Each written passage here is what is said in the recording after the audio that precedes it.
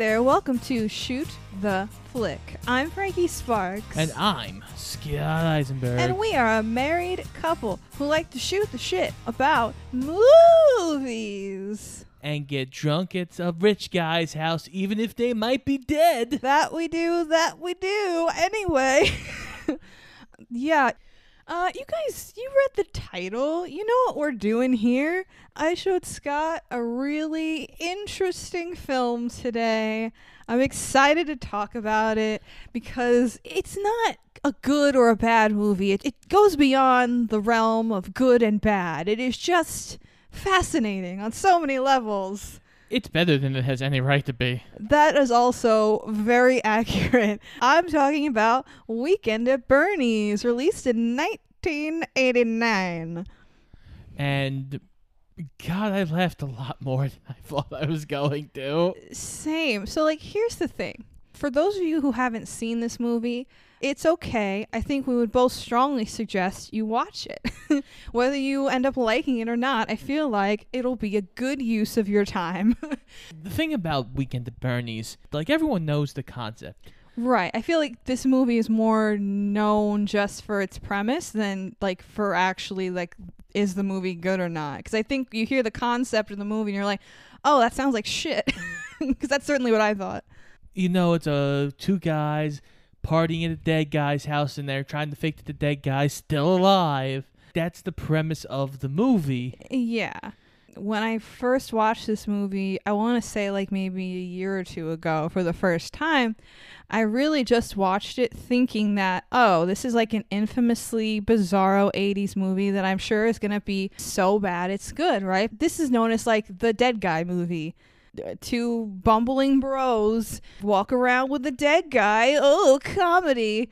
The reason I wanted to show this to Scott is because I was pleasantly surprised, appalled even, aghast at how actually good the movie is. It's genuinely funny and it's got no right at all. The other thing about this movie is there is no other time than the 80s that this movie could have come out. Absolutely. This is one of those movies that could never come out today. I think even in my meme that I put on Instagram kind of promoting our episode for Weekend at Bernie's, I put something along the lines of, oh, the 80s, when corpse desecration was funny. And it's yeah, man. And it's even more bizarre when you learn that not only did this movie make bank when it came out, but it got a fucking sequel. A sequel. Where could you go from here? I don't know. It's so... I don't get it. Well, we're playing fast and loose with the rules of how long does it take a body to start breaking down. And decomposing. And we're not really operating in the realms of logic. Actually, when we were watching this movie, Scott made a great comparison to how I felt about one of the main characters. We're going to talk about our players here in a moment, but I compared one of the main guys who kind of concocts this crazy plan to pretend or to act like this dead person is still alive, and hijinks ensue because, of course, it's an 80s movie. I compared him to Ferris Bueller, and I say that because when we did our Ferris Bueller review, where Scott showed me that movie, I did not find Ferris Bueller particularly charming, I feel like a lot of people do. I saw him as a sociopath, and because that's the only way that some of the things that happen in that movie make sense to me. And it's kind of similar in this movie where there's a lot of, hijinks and pratfalls and funny jokes and things, which is all well and good. But then you think about it for just a minute and you're like, oh, this guy's clearly insane or just morally inept. Oh, I think this guy's worse than Ferris, though. It's just to put it out there, the two main characters in the movie didn't actually kill the dead guy, so it's fine, ? But no, Ferris wasn't actually involved in or, abreast of a guy's murder, so I guess that's better. But, not by much. if you can tell by our preliminary chitter chatter about this, it's going to be a bumpy ride, kids. I suggest you know, pack up your beach attire and your swim trunks and your surfboards, because this is a summer movie on the beach, and we're going to have a grand old time and talk about some dead guys. So this movie is directed by a gentleman named Ted Kotcheff. He also directed First Blood, which came out in 1982. I don't know anything really about that movie. I think Scott has it on his list for me. I just know Sly Stallone. It's Rambo. Is it Sly Stallone? Yeah, it's Rambo. Okay, it's Rambo. Cool. So, wait, let me get this straight. The same guy, because now I need to wrap my head around this, the same guy who made Rambo made Weekend at Bernie's. Ah, yes, indeed. Isn't that interesting? This black comedy / 80s beach movie, yeah, is the guy who directed Rambo. I just got a headache just trying to wrap my head around that.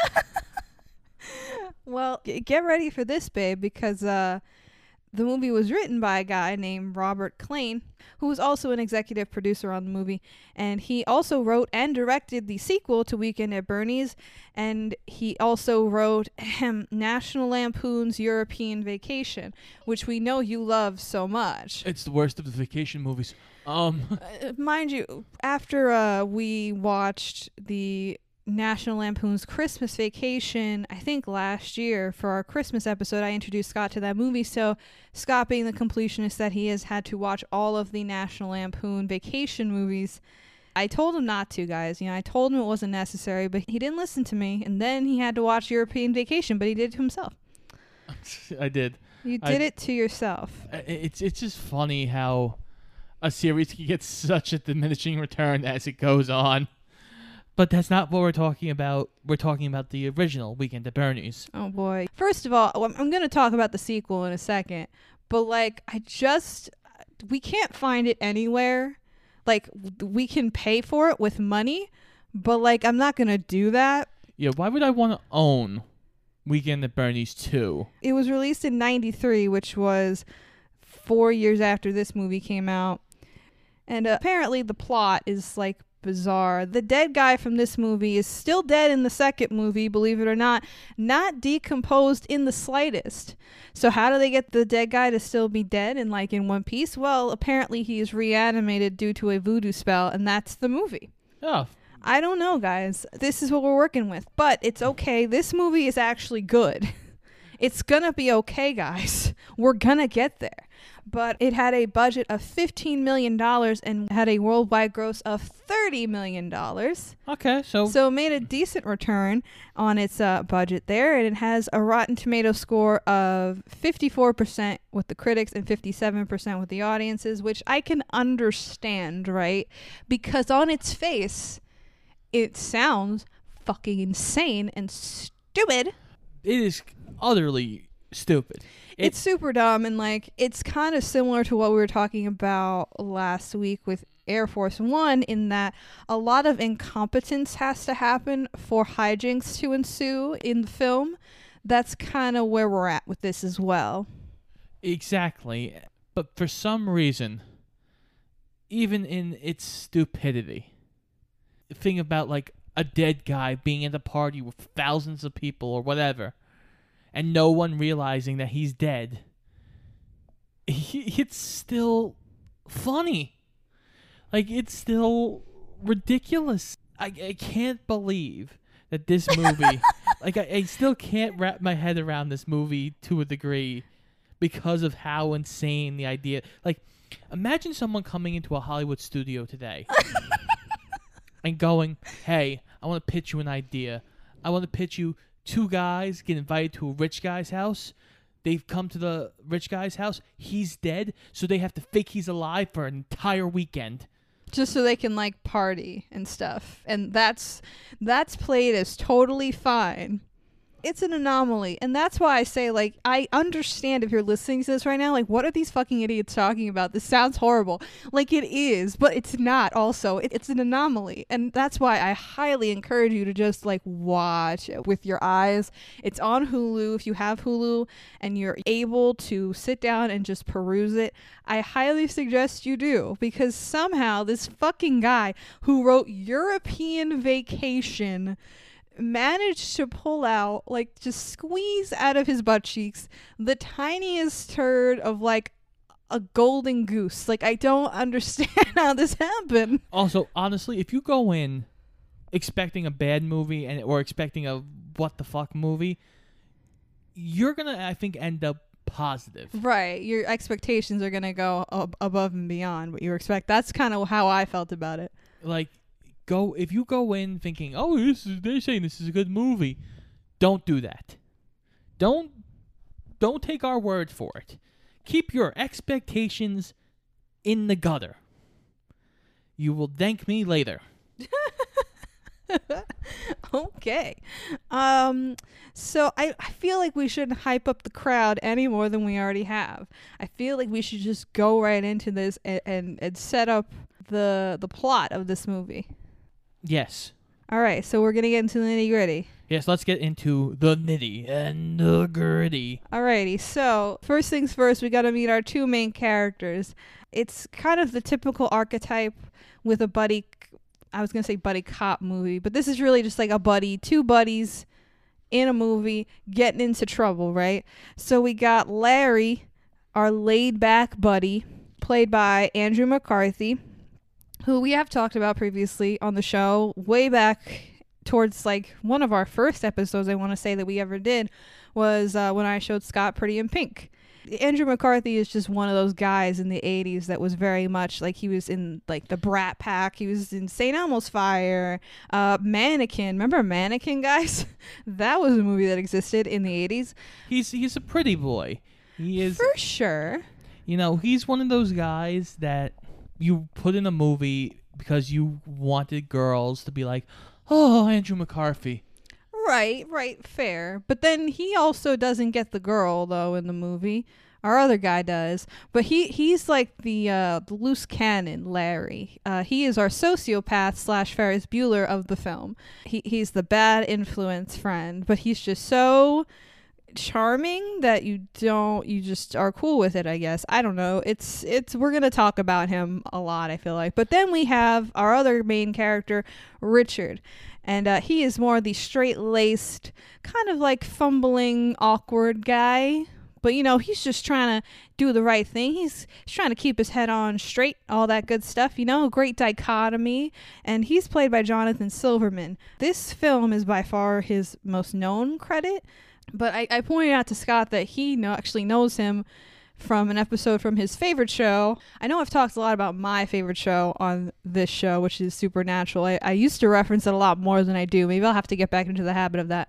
But Scott loves Psych. I do. He watches it all the time. Like, he has watched it so much that I have, of course, eventually gotten into it and enjoyed it myself. But Scott is, like, obsessively in love with Psych. And this guy, Jonathan Silverman, was in an episode of Psych. He played, like, this... Lying Ryan. Crazy lying guy, yeah, like, compulsive liar. He was really funny in that episode. It's very funny because, yeah, the dynamic of this duo is something we've seen a lot. For sure. You have the straight-laced guy and you have the lunatic. I mean, they're very Ferris and Cameron. It's an easy formula to recreate. Yeah, and believe it or not, I mean, this kind of says a lot for the time that this movie was made, but originally, Weekend at Bernie's was considered to be a vehicle for Corey Haim and Corey Feldman. Oh, the Coreys. That was early on, but then I think later they decided to age up the characters a little bit, so, you know, it didn't work out. And also, I think John Cryer also tried out for both of the roles. I think he almost had Andrew McCarthy's part, but then they switched that at the last minute, which, I mean, thank God. I mean, I like John Cryer and all, but like that wouldn't work as well, I feel like. That makes one of us. I can live without John Cryer. I mean, he seems like a lovely guy. We love Ducky. No. Oh, I just realized that. Oh my God, Ducky got replaced by fucking Andrew McCarthy again. Oh, Ducky can't catch a break. Poor guy. So we established that Larry and Richard are some low-level guys at a New York City insurance company. And we get kind of just an establishment of their grungy ass shitty life in New York City over opening credits with a Jermaine Stewart song called Hot and Cold, which is both in the opening and closing credits, and it's a fucking catchy ass song. Oh yeah. Some like it hot, oh yes. Some like it cold. Did you hear that? Some never know. It gives you very summer movie vibes, which is like what this is. I mean, it takes place primarily on a beach in the Hamptons. This is like the great thing that happened when we were watching this movie, right? I was like, okay, either Scott is going to get on board with me on this, or he's going to be like, what the fuck is wrong with you? This is terrible, right? So during this opening credit sequence, Larry and Richard are walking through the city on their way to work and just, you know, coming across random hijinks along the way, right? Establishing that this is a ha-ha-ha movie, right? So there's one part of the opening credit sequence where they're walking through the park. I would only assume Central Park because New York City, right? Yeah. So they're walking through the park and they get held up by this guy. He's like, give me all your money. And Larry just looks at him. He's like, oh, God, fuck off. It's too hot. And then walks away. And Richard's like, sorry, buddy. And keeps walking. And the fucking gunman is just standing there like, what the fuck? Like so confused. And Scott bursts into laughter, like uproarious laughter that I have never heard like in our one of our Shoot the Flick watches in like so long. I was full. I was like, thank you. Oh He's my God. on. He's in the fucking car. He is driving along with me on this adventure. I was so excited. Well, it's always funny because, okay, when you describe the two of us, I think I'm much easier to get into movies than you are. That's not true. I think that is true. Why do you say that? Because I usually am willing to, even if the movie's shitty, I'm willing to buy in a lot quicker than you are. I mean, you know what? I will concede that there are times when I'm a little more nitpicky with things than you. But yeah, because it's such a stupid joke. And you're like, I don't think I've ever actually seen that before. But these guys, Larry and Richard, they are hard at work, you know? They're trying to impress their boss and move up the corporate ladder and all that good stuff. So they're like going through actuarial reports and just, you know, looking for any discrepancies, any issues that they could potentially improve upon to impress their boss. And it was funny because there's one line where like Larry says, we should be at the beach right now. It's so fucking hot. We should just be at the beach enjoying our lives. And Richard goes, well, we could go to Jones Beach and watch the fish disintegrate. And I was just like, home sweet home. Oh my God. Oh, if you're from New York, you know how bad Jones Beach is. You know. know. So they're going through these actuarial reports, and Richard, our straight-laced fella, he discovers a series of life insurance payouts that were made on the same death.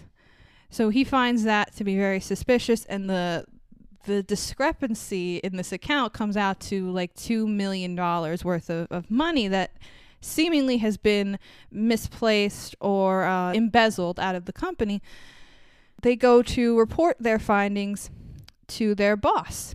And he's a typical New York City CEO kind of character, right? And by that, I mean he's a big old dickhead. And his name is Bernie. Oh, you don't say.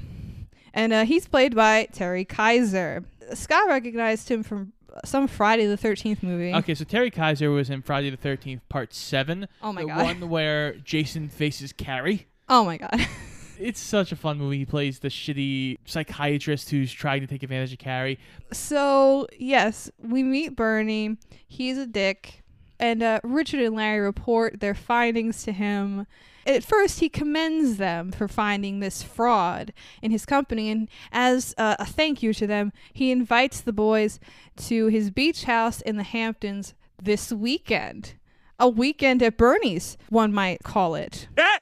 He said it. He said it. All seems well and good. You know, the boys are very happy. They're like, Bernie, he loves us. Yay. We will move up the corporate ladder and we will be rich and affluent and we will have many much cars and many much boobies.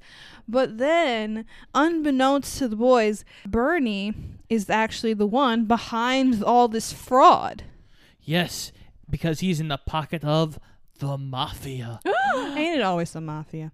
Especially in New York in the 80s. Yeah, it's always the mafia.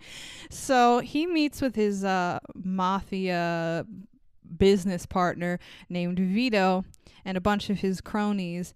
And Bernie basically asks Vito to, plan to have these guys killed to keep them quiet about this whole thing. And at first, Vito, he agrees to this. But then, as Bernie leaves the restaurant, Vito orders his flunkies to actually kill Bernie instead. And we find out why pretty easily. Yeah, because Vito's wife is sleeping with Bernie, and it's just like she runs after him, flirts with him outside the restaurant that Vito is there. She's fucking trying to play footsie with him under the table. It's literally the most, you would think you would want to be subtle in some way when you're fucking the mafia boss's wife.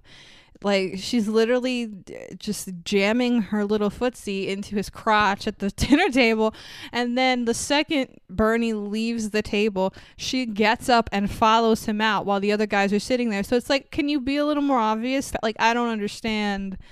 The subtlety is not all there, but that's the least of this movie's problems, I guess. While all this is going on, actually, our boy Richard, our straight-laced, rigid businessman kid, he has a little bit of an office romance going on the side here with our girl Gwen in this movie. She's our love interest, and she's played by Catherine Mary Stewart. She's just a very nice girl that works in the office. She's very shy, and so is Richard, but he eventually gets up the nerve to ask her out on a date and then proceeds to completely lie about who he is, where he lives, who he lives with, and what he does, and how much money he has, and just basically just completely deceive this girl about every single thing in his life. Yeah, he's very bad at this because he had the awkward thing working in his favor, and then he basically fucked it all up.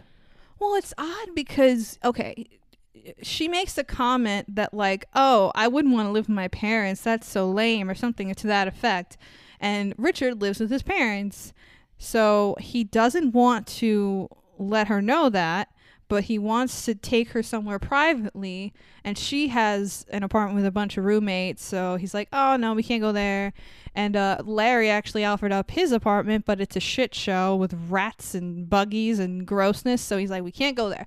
So let's just go back to my place, right? So he takes her to his parents' home.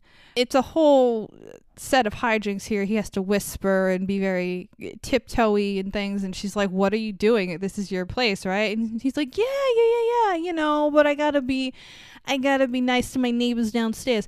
And then that's all well and good, right? Normal hijinks, normal romantic comedy mishaps, right?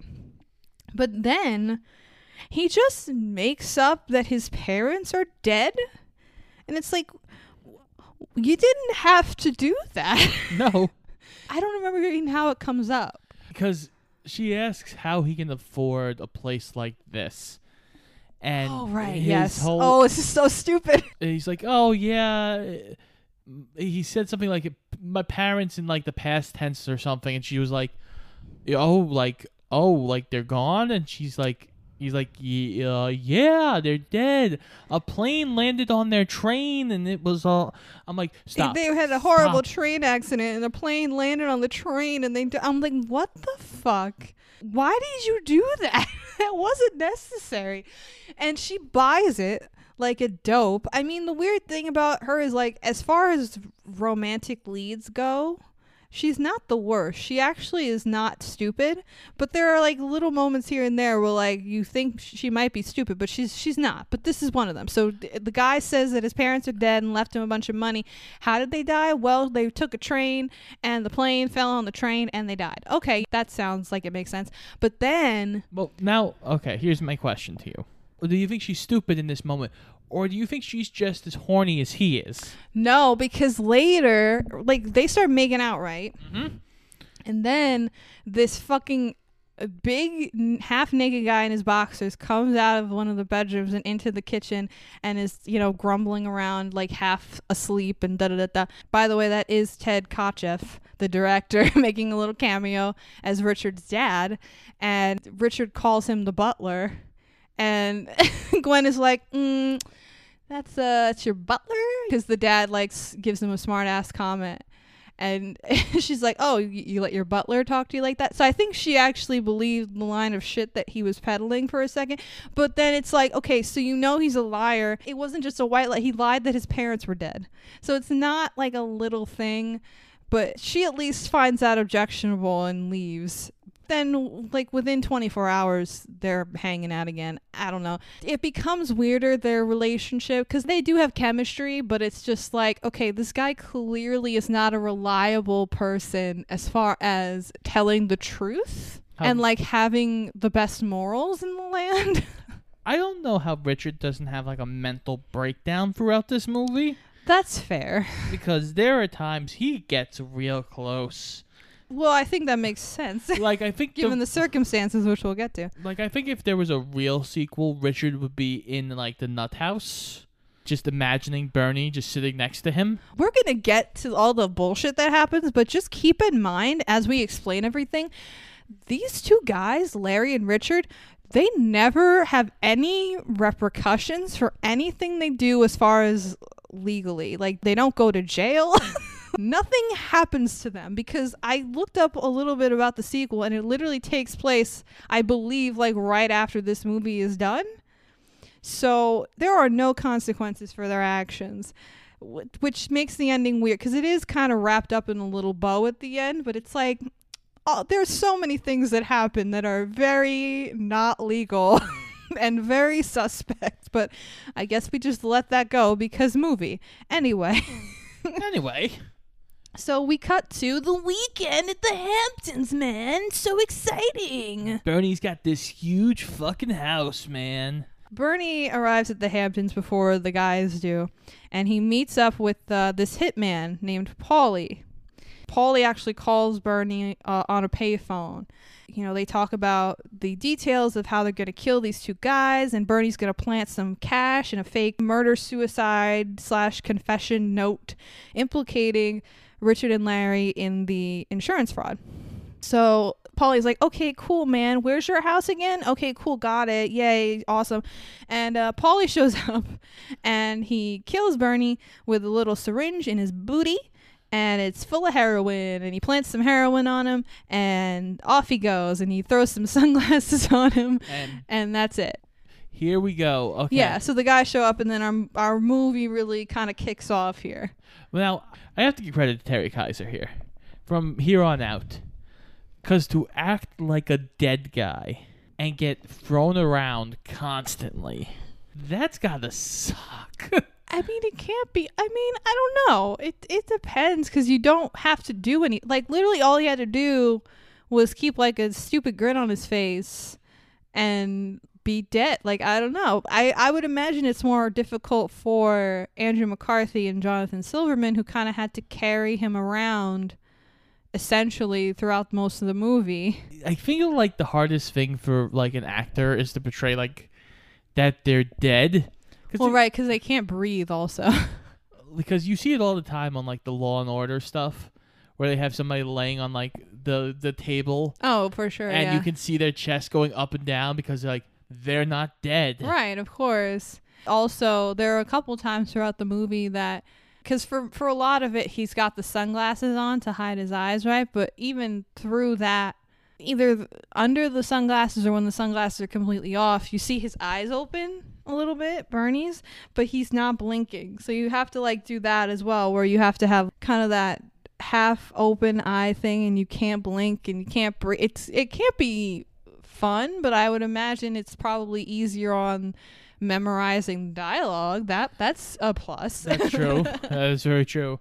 So the boys show up and they quickly find out that Bernie is dead. And Larry's reaction immediately establishes that he is the Ferris Bueller of this film. He sees his boss dead as a doornail and proceeds to say, Why do these things always happen to me? What kind of a host invites you to his house for the weekend and dies on you? I don't understand why he couldn't wait until Monday to kill himself. he was supposed to give me a ride home at the end of the weekend. How am I getting back? It's like, oh my God, dude, he's dead. And Richard's just like, we have to call the police.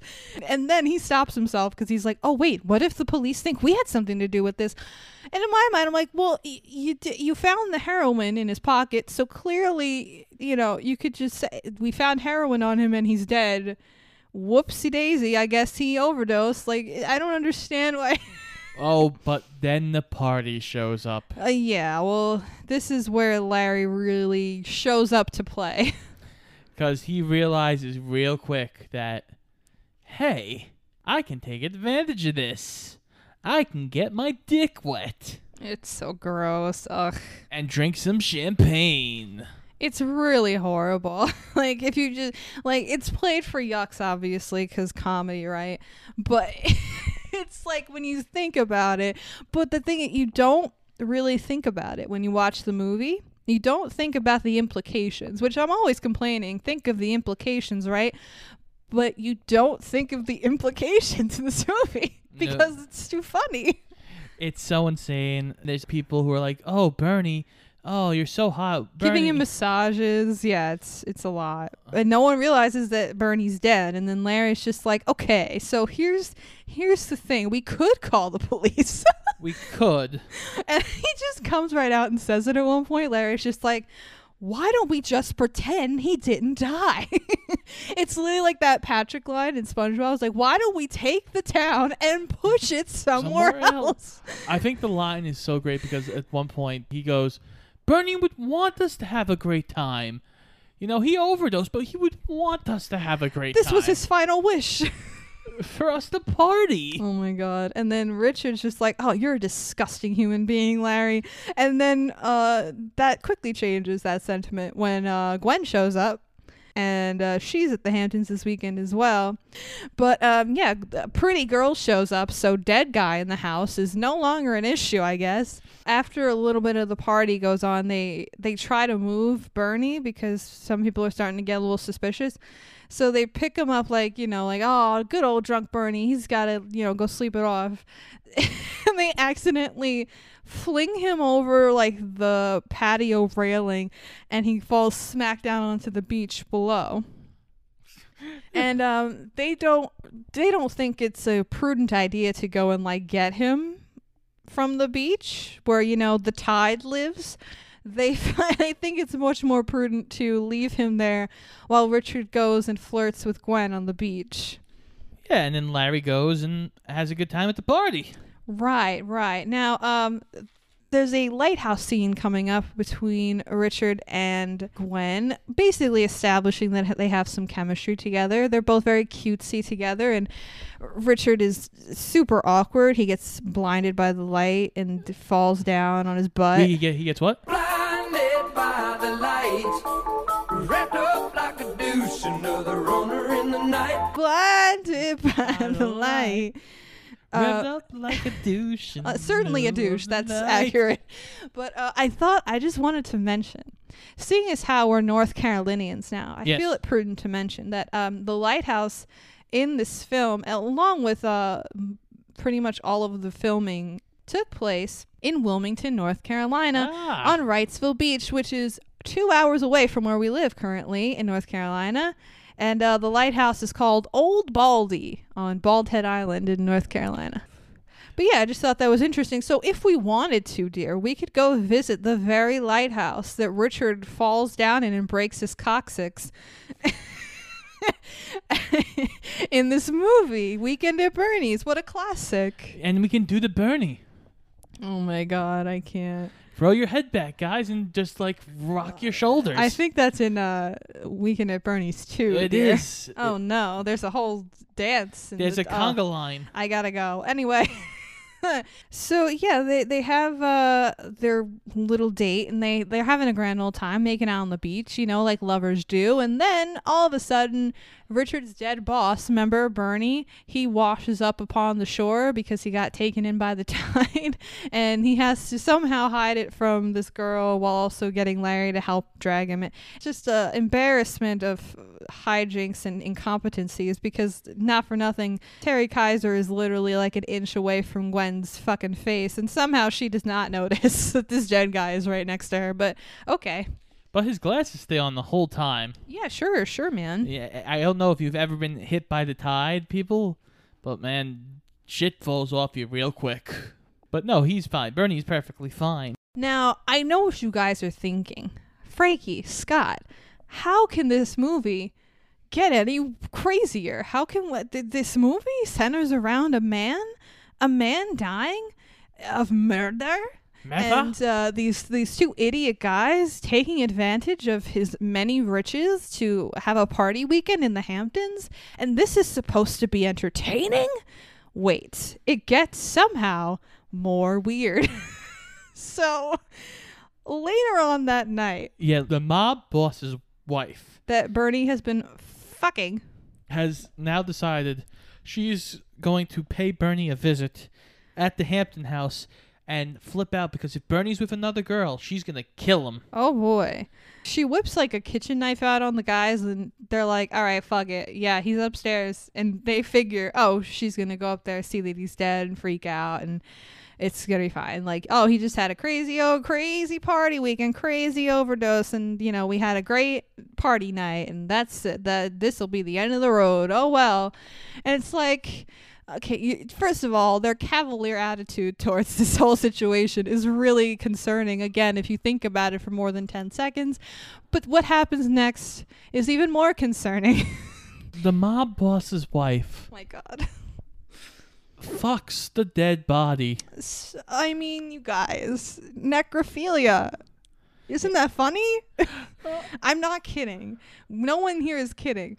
She goes up to his room. He's laying in the bed, dead as a doornail. And she decides to get on top of him. And there are moans and groans. And oh my God, I want to die. While this is going on, this is being watched because Bernie was being watched by another guy from the mob. Oh yeah, he was watching to make sure that his body was found and everything, and it was all done and over with. But then he sees him fucking the fucking wife, and he's like, somehow Bernie's still alive. Paulie must be a little rusty on his murdering game. Yeah, he's still alive. He had sex with your wife for 30 minutes. I do, and it's even worse because when she comes back down the stairs, the guys are like, so is everything okay? Like, is Bernie okay up there? And she's like, oh yeah, never better. And they just start laughing. Like, they find necrophilia hilarious for some reason. And it's like, as an audience member, when you watch it, you're not laughing. You're more like just astounded that this is a thing that exists in a movie. These characters who are technically supposed to be the people that we root for, right? These are our guys. These are our main characters. Well, okay. Let's, and they're laughing at necrophilia. Well, It's worse. It's somehow bad okay. when they're partying at the expense of a dead man, right? Because mind you, they don't know that this guy tried to have them murdered yet. So it's, whatever. But necrophilia. Okay, well. Hardy har. Okay, well. Har. Let me step in here. Oh, please do. Try to make some sense out of this. Okay. Now, let's say if you were in that situation. I wouldn't be. You but wouldn't be. Okay. Let's say you were, though. Let's say. I have a conscience. Yes, I know. Me too. But let's say you were in that situation. But Scott, you really love champagne. I really love you champagne. really love champagne and girls with big boobies. I definitely want to open that cold bottle of champagne. Oh my God. And Rolexes. Don't forget the Rolex. Yes, don't forget the Rolex. But let's say you're in that situation, and this lady comes downstairs, seemingly glowing after all the pleasure she has just oh my gone. God. Don't. Ew. Okay. Continue the scenario. I want to vomit. What are you going to tell? hey. I mean, I wouldn't tell her anything, but exactly. You just have I to wouldn't laugh about it, though. It's almost. I would be horrified. I think it's more of an awkward, like, oh, No, it wasn't awkward. It wasn't an awkward laughter. They're literally like making a joke about it and laughing like, oh, well, I get yelled at when I just lie there. Nice try, Scott. But it's not an awkward laughter. They're making bits about it, okay? This fucking guy that wrote European Vacation wrote a bit, wrote it down on paper about ha ha ha ha necrophilia joke. That's not a thing that people do generally. But somehow, I know it sounds by my horror that I'm like anti-Weekend at Bernie's, but somehow, despite the fact that they just made a whole ass bit, not even just a bit, it's important to the plot, because this is when the mob people find out that, oh, Bernie's still alive, quote unquote. So it's important to the plot that the necrophilia occurs. yes. So despite the fact that this joke / important plot point happens, I'm still on Team Weekend at Bernie's. That should tell you what a miracle this movie is. It really is, because it's fucking insane. So now Paulie, the guy who initially killed Bernie, has to come back the next day. But Richard is asleep till 12 o'clock because of the stress. He just passes out. Larry's playing fucking Monopoly with the corpse. Oh my god, the Monopoly scene. Okay, can I just tell you a fun fact about this? Yes. Okay, so in the scene, Andrew McCarthy has situated Bernie onto the deck of this beautiful Hamptons house, right? And they're sitting on these deck chairs playing Monopoly, quote unquote, and he has attached strings to his hands and arms to get him, when people walk by and say, hey Bernie, he's able to take the strings and move his arms around to like wave at people to further make them believe that this man who is dead is still alive. Now, first of all, before I get to the fun fact, let's just think about that for a quick moment. This guy, in the moment, it's funny, right? But think about it for a couple seconds. This guy not only has manipulated a dead body to make it look alive, he has attached strings to it and is now manipulating his corpse like a marionette. And he's also doing so while playing Monopoly with the corpse, but really with himself, because he knows that the guy is dead. This man is a sociopath. If this was a true crime show, if this was fucking Silence of the Lambs, we'd all be very concerned right now, okay? But it's fucking Weekend at Bernie's. So the fun fact I have about the Monopoly scene, this is like, oh my god. Andrew McCarthy, he was on the record saying that the one thing that kept him entertained during the shoot of this movie was board games. So when he was playing with Bernie in the movie, in this particular scene, that is his actual Monopoly set, and he kind of improvised that portion of the scene where he's literally shouting jovially, playing Monopoly with a dead body. First of all, the 80s must have been a hell of a time if Andrew McCarthy was bored by the concept of making a movie about a dead person being marionetted and puppeteered to appear alive by his clearly psychologically disturbed main character, Larry. But I digress. Monopoly, ain't that fun? It is. Usually people play Monopoly when they want to go to sleep, I feel like. I don't know. I mean, I feel never have I ever heard someone say, hey, want to play Monopoly? You know, for fun. Like, I've never heard those words. I'm sure someone has said them in time, but like not many people. And Andrew McCarthy's like, I'm making a movie. I'm a big movie star in the 80s, but I want to play Monopoly instead. In my experience, the two games that usually always end up in arguments or fistfights are Monopoly and Risk. I mean, he needed some, calming forces of Monopoly after all the cocaine he was probably snorting up his nose. Where's our Monopoly movie starring Andrew McCarthy? He can be the Monopoly guy. He can shave his head, get a monocle. It's a board game. No. If Bob Hoskins was still alive, he would play a mean Monopoly guy. Monopoly, the horror movie. Oh God, no! Let's not. And not everything has to be a horror movie. This is totally off topic, but you've seen the poster for that Winnie the Pooh thing, right? Yes. Blood and honey. I want to vomit. Like, it's so stupid. Like, there's no. If that ends up being good, I'm just gonna like give up. Like, in what universe is that actually gonna be a good movie? Somebody went and paid for it. It probably was. It's public domain now. But no, but somebody paid the scriptwriter for the money, and it's probably like, oh, I bought it for $200. Yeah, it's clearly gimmicky. Like, there's no way that like the idea of a kid who has his like imaginary friends come to life and like try to get revenge on him or something like that. That's not a bad concept for a horror movie. Like, that's kind of interesting and could be cool. But like the fucking poster and the images for the movie, it looks like a fucking College Humor fucking video. Like, it looks stupid as fuck.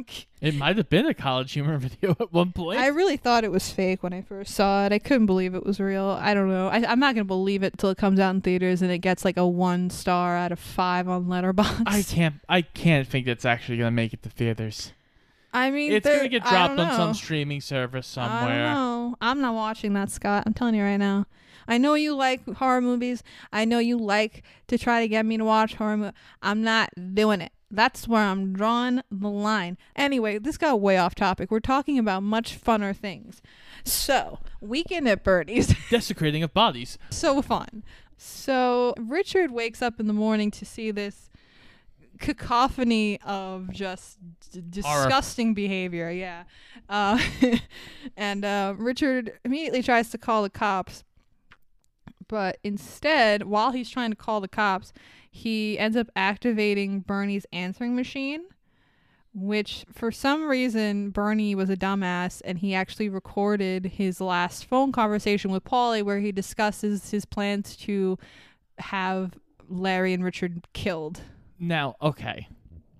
I'm going to say Bernie wasn't a dumbass for doing this. I want to say Bernie secretly was going to blackmail the mob because Bernie seems to be the guy who would do something like that. Oh, I guess. Yeah, that would make sense. I was actually wondering that when we were watching him because I thought it was another case of like incompetence leads to hijinks leads to movie plot. But that makes a little more sense. Not that I like speaking ill of the fictional dead, but Bernie was kind of a dickhead. He was. But he was a very savvy businessman dickhead, so it makes sense that he would prepare, I guess, in that way. Because he always wants more. Okay. Creepy. Are you feeding into the underbelly of morbidness Maybe. in this movie? So after they hear this message and they kind of freak out at the contents of the message and that Bernie was actually planning on killing them and that he was actually the one behind the insurance fraud and the embezzlement and whatnot. So Larry, once again, you know, Andrew McCarthy / Ferris Bueller / sociopath McGee comes up with the great idea of, well, Bernie said in the message, you know, don't kill the 2 schmucks while he's around because I don't want any ties to this thing. So Larry's like, listen, we just have to keep pretending that Bernie's alive and use him as a human shield to protect us from the mob.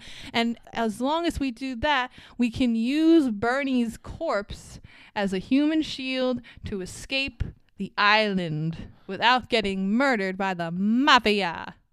There's a couple more hijinks. Gwen does show up again. Andrew McCarthy does throw Bernie off the balcony again, where he does run into the hitman again and gets choked to death. Oh yeah, oh my god, this guy Paulie is like a fucking idiot.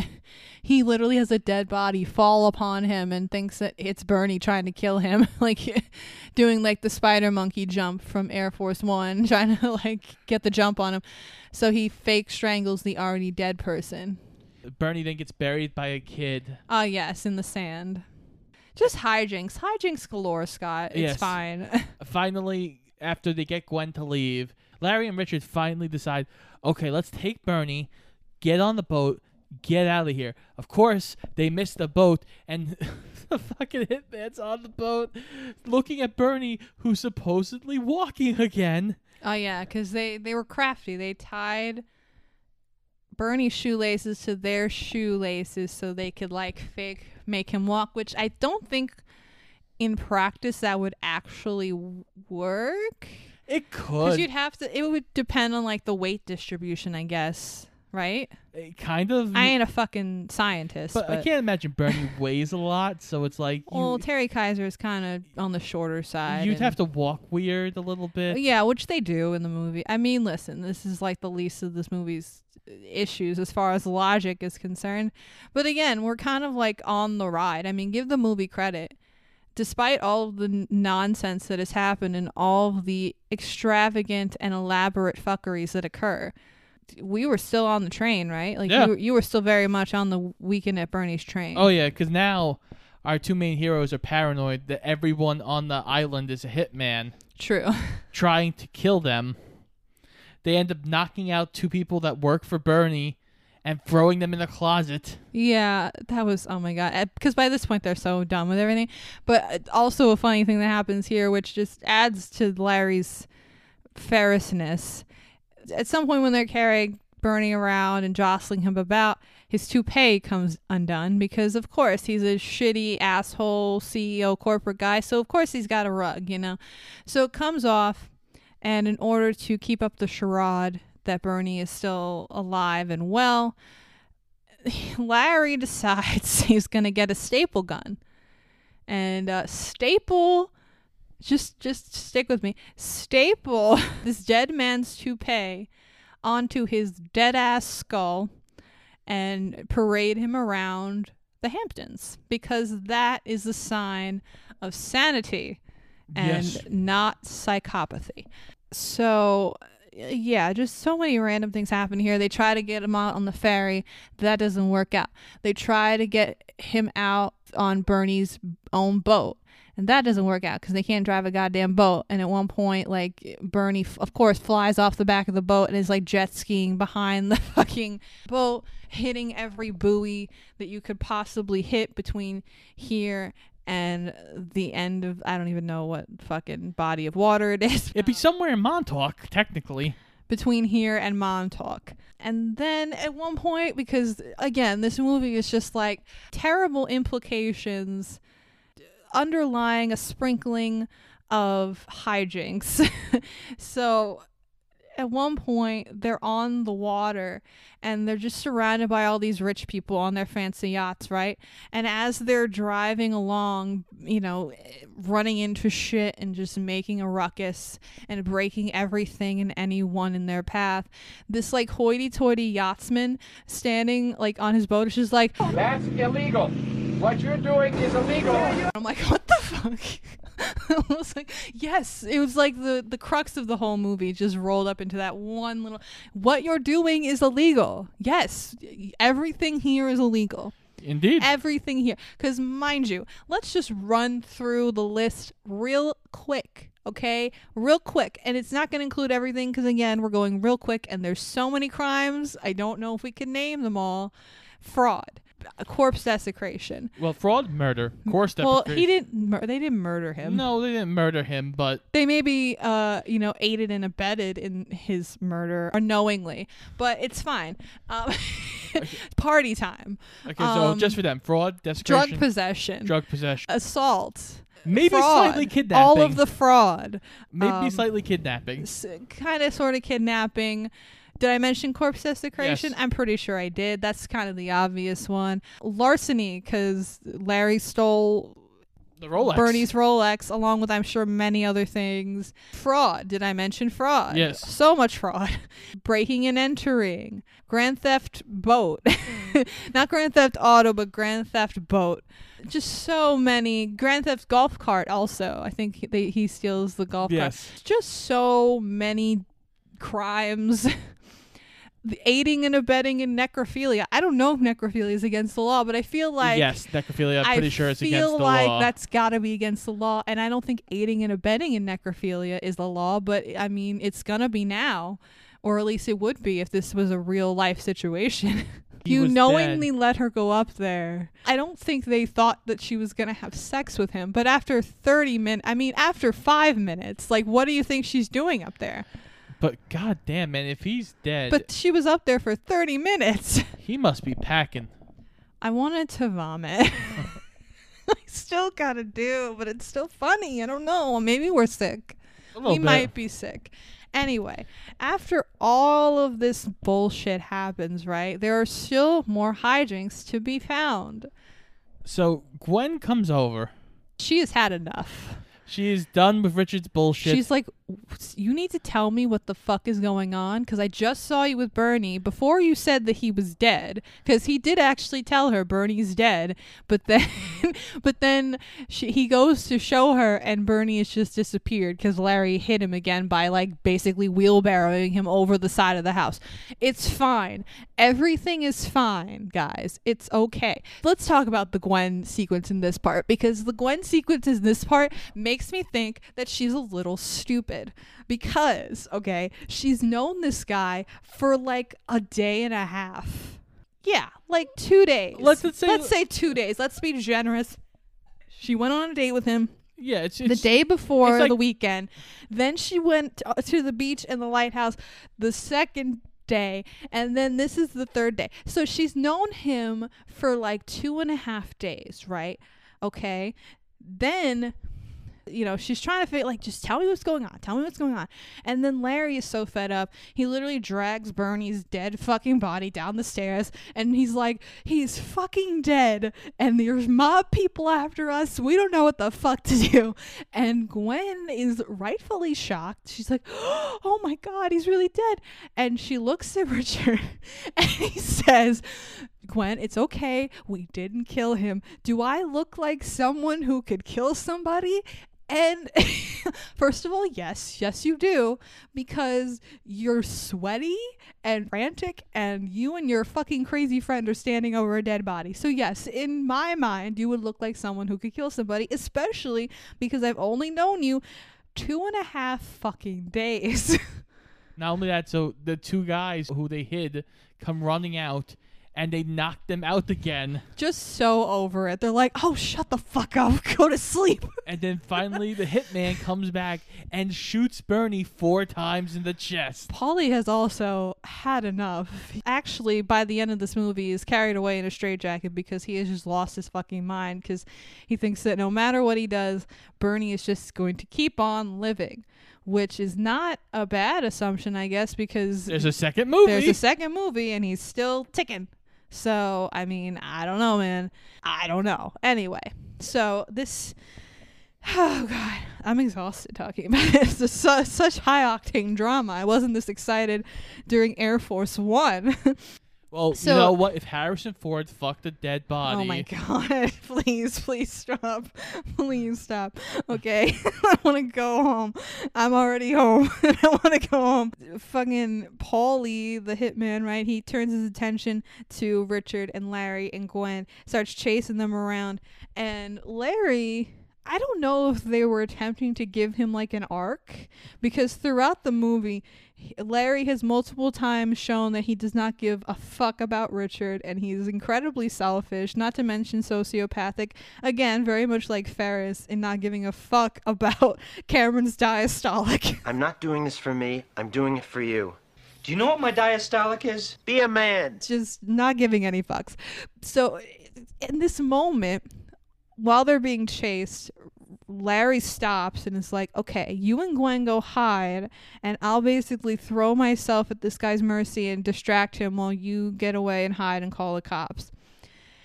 So I don't know if that was like the movie's way of telling us, see, Larry's a good guy now. He's learned his lesson. Well, immediately after that, Richard and Gwen go, okay, sure. And they run and hide in the room. And Larry goes, oh, we're not even going to have a discussion about this? You're not going to even try to stop me? Okay. So this part is really funny, actually. There's a lot of physical comedy in this movie that is really funny. And this is probably my favorite part. Larry is being chased around by Paulie and like kind of evading him and running.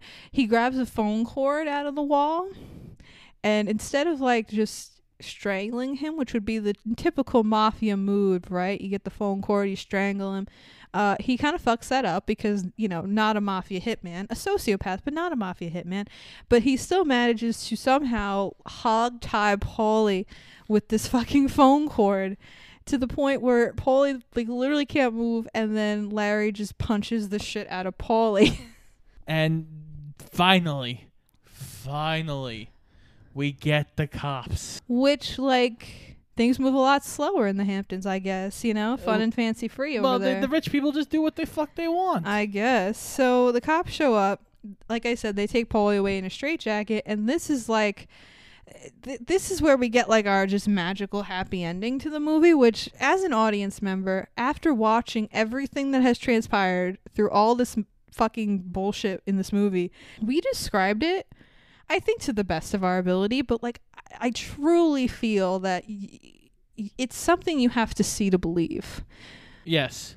So they're finally taking away Bernie, but his body ends up flying and scaring our main characters at the end. Because they're all on the beach at the end, just oh, what a wonderful time this is. And Richard's with Gwen. Everything's hunky and dory. Well, did you hear what they're going to do after this? So Richard's going to go stay with Gwen. Right. And Larry is just going to stay at Bernie's. Oh, I forgot that he said that. Ew. I don't understand. How did they not even get questioned by the police? Yeah, that is a crime scene also. That doesn't make any sense. But also, it's what's more astounding to me is that, again, as I mentioned earlier, everything kind of gets just tied up in a little bow. But, there are major implications to what has happened here over the past weekend.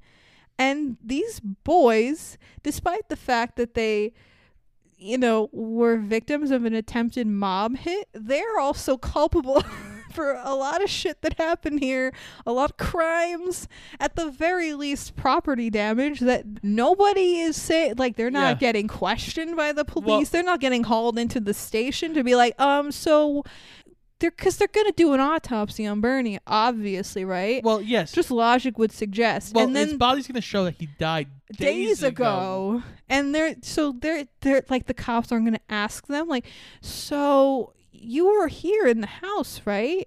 Everyone else left at some point, so you were alone with Bernie for a while, and you never noticed he was deceased? And they're going to be well, he's a hard partier, right? I can't. I just thought he was trying to sleep it off. But see, that's just the audacity of this film to end on such a cookie cutter, tied in a bow note. And everyone lived happily ever after. Meanwhile, murder and fuckery, and these two guys are supposed to be our heroes? Question mark. It's just very odd, and it's a very rushed, happy ending. But despite that, I still really enjoyed this movie, partially for the yucks, which are genuine yucks, but also partially just for the audacity of it to exist. There is no other movie like Weekend at Bernie's. It's insane to think about, just on a level you couldn't do this today. You couldn't have done this in the 90s. I don't even know how it happened. But I don't know. I think it kind of just hit that right balance between hilarious jokes and absurd premise. Yeah. Because it didn't play it totally straight, right? But it also didn't play it totally goofy. It kind of had a weird balance that made it work somehow. Indeed. Where you really didn't think about the really deep down implications of what was actually happening and how fucking insane it is. You kind of just enjoy the ride. You let the comedy be the comedy. That's right. the thing. It's a comedy. It's For not sure. It's a fucked up comedy, but it's a comedy. Exactly. And that's, I feel like, the issue with a lot of comedy nowadays is we don't let it just be a comedy. That's probably accurate, yeah. So that's Weekend at Bernie's, you guys. And I must say, I feel like I speak for both me and Scott when I say, once again, you got to check out this movie, man. It really is an anomaly in a lot of ways. It's, again, there is nothing nothing else like this movie. Yeah, I feel like I haven't pushed, like, obviously a lot of the movies we watch here we really dig, right? And we want people, if you haven't seen it, we want you to watch it. If you have seen it and you're listening to us, we want you to rewatch it or just enjoy the conversation, right? But, like, I feel like we've never really pushed a movie this hard. Like, listen, if you haven't seen this movie, you need to see it with your own eyes and experience it. I think the only thing we ever pushed this hard was Train to Busan. That's true, because I feel like a lot of people, at least mainstream-wise, didn't know about Train to Busan. I certainly didn't before you showed it to me, and it blew me away. But, yeah, so this was Weekend at Bernie's. Scott, what did you rate this movie? I gave this movie a 3.5 out of 5. Again, I'm not saying it's an all-time classic movie. Certainly not, no. I'm not saying you're going to laugh uproariously all the time at the movie. Yeah, some things do fall flat. Some things are really dumb. But if you go in and you just let your mind go and just watch the movie, you're going to giggle.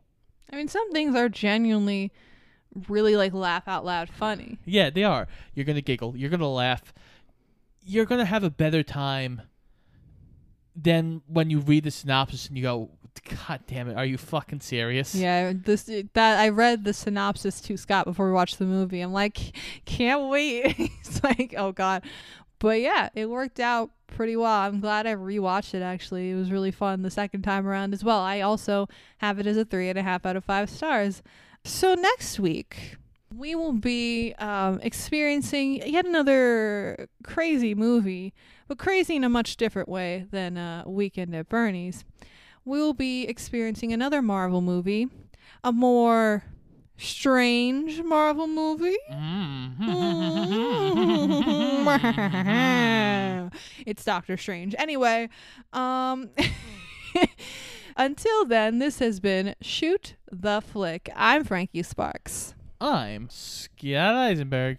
Make sure you check us out on Instagram and Twitter at Shoot the Flick, and check out our weekly episodes every single Wednesday on iTunes, Spotify, Google Podcasts, and iHeartRadio, and pretty much anywhere else you can find a podcast. And make sure you come back next week for our weird, peculiar movie adventure.